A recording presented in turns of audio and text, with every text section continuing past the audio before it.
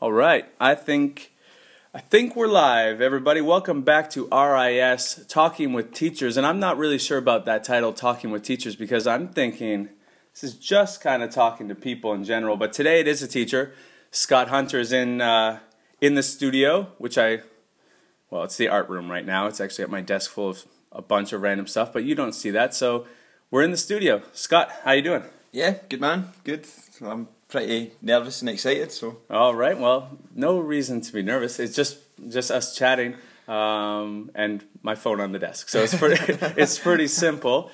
My thing that I want to start with is something that the audience is going to experience during this podcast and that I experienced when I first met you, is understanding you. Yeah, it's difficult. I come from Glasgow in Scotland. I've got quite a broad accent, and this is me trying to use my teacher voice. You should hear me when I'm back home. It gets 10 times worse than this. Wow. And how does that work? Like back home, is it everyone just kind of gets the slang, and therefore you can kind of talk faster, or... Yeah, I think we kind of make noises more than anything else. You could just walk past someone and you'd be like, oh, he just said good morning. And they'd not said anything other than just a grunt. So it's a bit different now. Like, I'm kind of getting used to it. Okay. And is there a lot of, you say it's kind of like a noises, is it kind of those things just in different parts of different communities? Or would you say that's just a Scottish thing in general? Well, across the central belt of Scotland, there's a very deep dialect that I've kind of mastered. When it goes elsewhere, people can change and become more like spoken English. So I've just not picked that up in my 27 years yet. I'm still trying. Well, I always peg for myself that I'm quite good at understanding people's accents and things like that. I used to work at a boys and girls club, and so there's a lot of kids from Haiti and from different parts of the world, and they would kind of talk similar things that you would say, where they would either just make kind of noises or say little things that weren't like full, complete sentences, but it seemed like their friends and their community understood what they were talking about. And so I kind of had to spend time trying to figure out, all right, like, what do I need to know about what is Scott saying right now to understand him? Do I need to know all of it? Not really, maybe. I think we've got because we know each other already. I think we can understand a wee bit more than if someone was to meet me for the first time and they don't give you that look that's like, oh my God, what did he just say? Right. Maybe I'm coming prepared to the conversation, right? Yeah. I'm like getting my ears ready to listen to you. We've got it down, which is good. Now you're a big sports guy, obviously, and sports, not even going into education, just sports in general. Were you on the path to being a sports, like an athlete yourself? Was that a career goal before teaching, or has it always been you were sports and coaching? Was it always kind of that thing? Were you always kind of an educator, or were you on a path of athletic success on your own? I love football, but I was always ever okay. I think I'm a jack of all trades. I can do a lot of sports well, but not one sport excellent. So I always kind of fitted into a sports person, but never an athlete. I had trials with the Scotland national team for volleyball when I was a kid.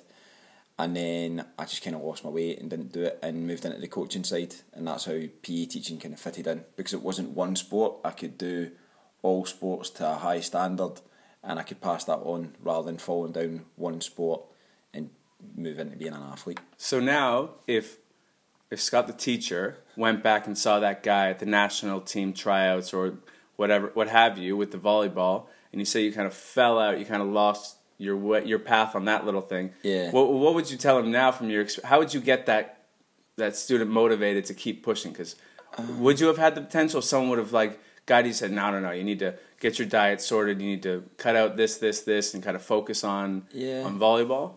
Yeah, I don't know if I was to go back because my life is amazing now and I love what I do. So I don't even know if I would tell him to be that motivated to this because it's led me onto this path, which I think is 10 times better now because I absolutely love what I do. But if I was to go back, I'd be like, to try and tell them just don't give up. If it's what I wanted to do, that shouldn't stop me from going ahead and doing it completely. And you see people who are half in, half out. If you're going to do something, do it well. Never just half in, half out. If you're going to do something, do it to the best of your ability. And that's what I'm trying to my kids now. Okay. Is do everything to the best of your ability.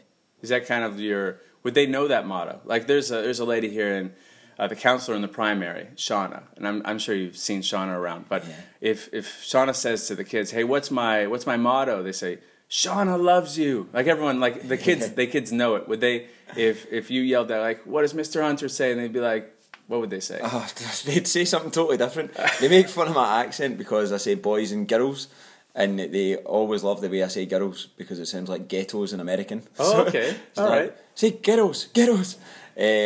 But in terms of what they think, I don't think I have a motto. I think I've got a general persona of I push kids as hard as I can in practical sense, but with fun being the centre of all my classes. If any kid comes out of my class and they didn't have fun, I don't think they learned very much, regardless of what we were doing. So fun is always the main focus, and I think if you had to ask them about Mr. Scott's classes, what's the main thing about them, they would say having fun. And how do you gauge fun? Like, do you just see that? Is that something you can see? Like, you know it? You can just feel it? I think you can feel it. Yeah, I don't think you can measure it. I think you can just feel it. And if the kids are laughing, joking, but still on task, that's the definition.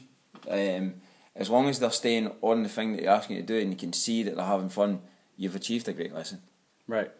And now, I do find it interesting that you say, I wouldn't go back and talk to that younger me and kind of push them off anything else because you're happy where you are. You're loving this part of the journey. And that kind of brings me to leadership.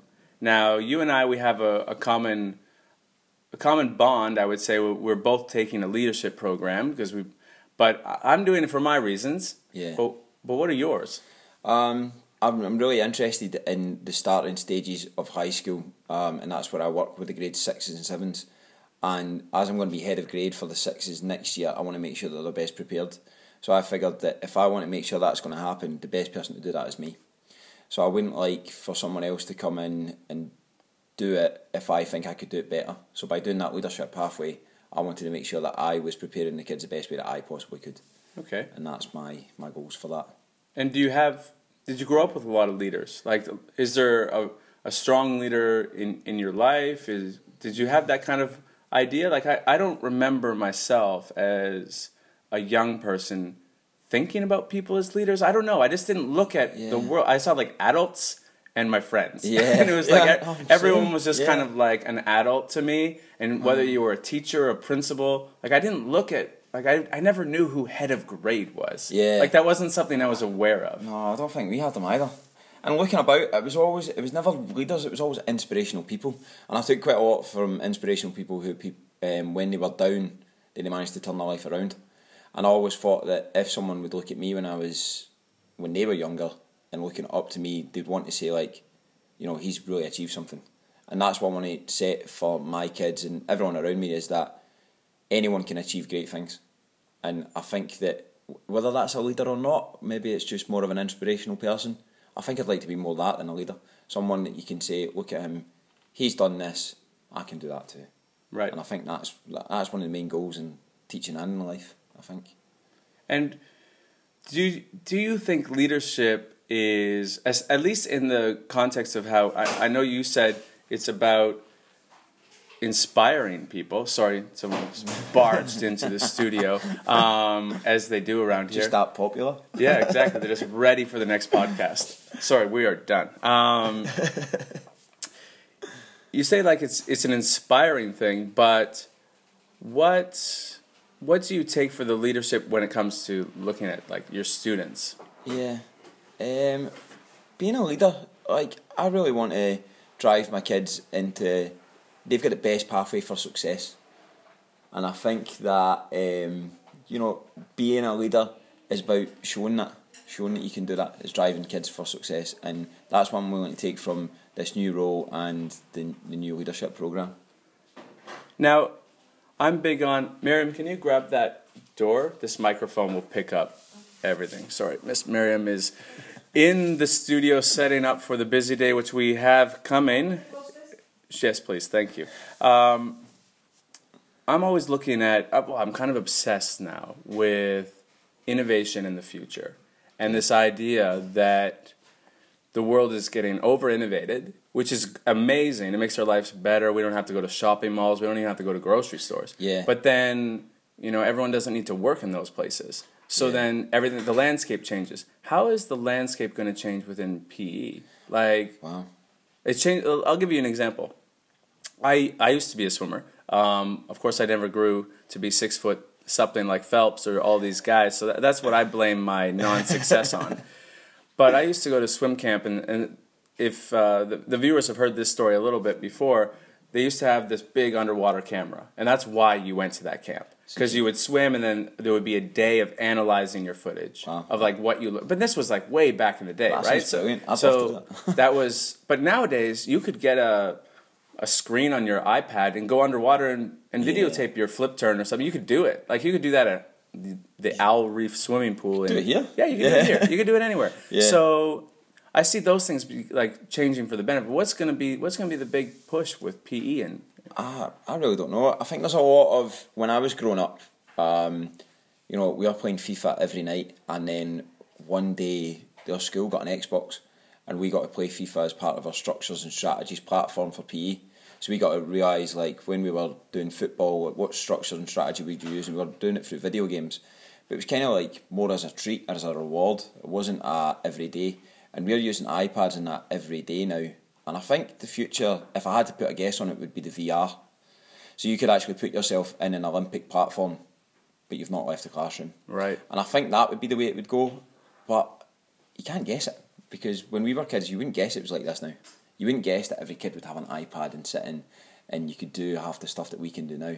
No, but I also didn't hear horror stories of like, don't think about working at the counter of McDonald's while you're trying to graduate high school, because that job will be animated. Will not be animated. Will be taken over by an iPad. Yeah.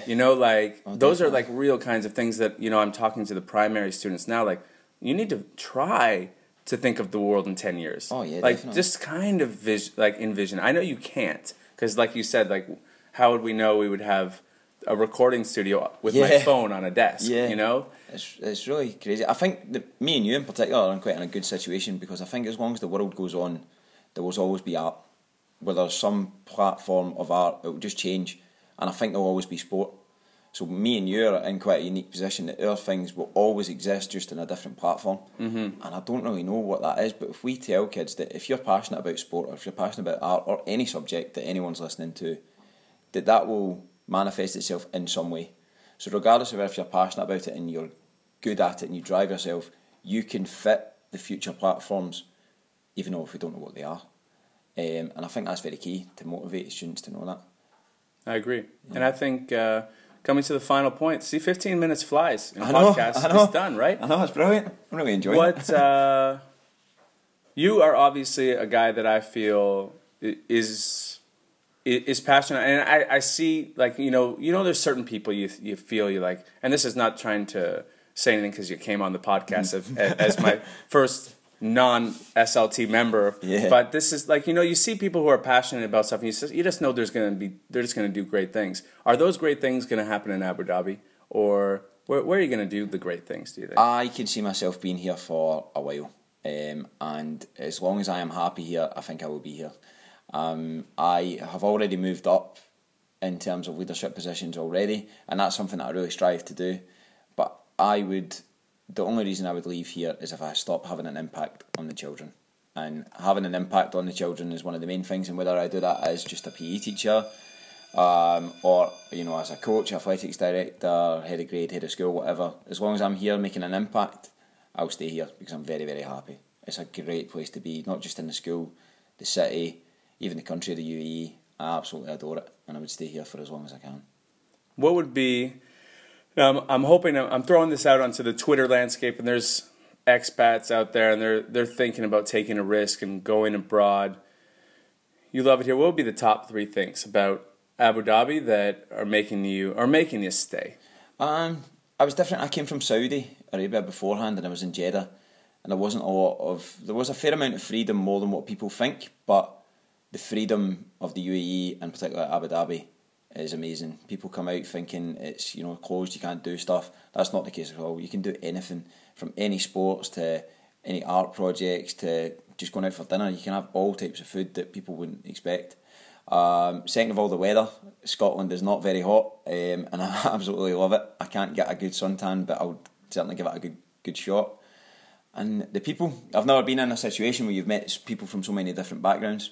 Like, even talking to you, I've never spoken to another person from outside the UK except from Hollywood before. Right. And I get to speak to them every day, whether that be students, teachers, or just anyone.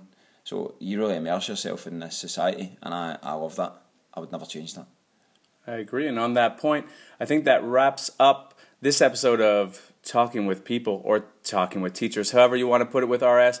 I'm your host, Mark Ryan. Scott, thanks for coming in, dude. Thank you very much, mate. All right, dude. There we go. Over and out.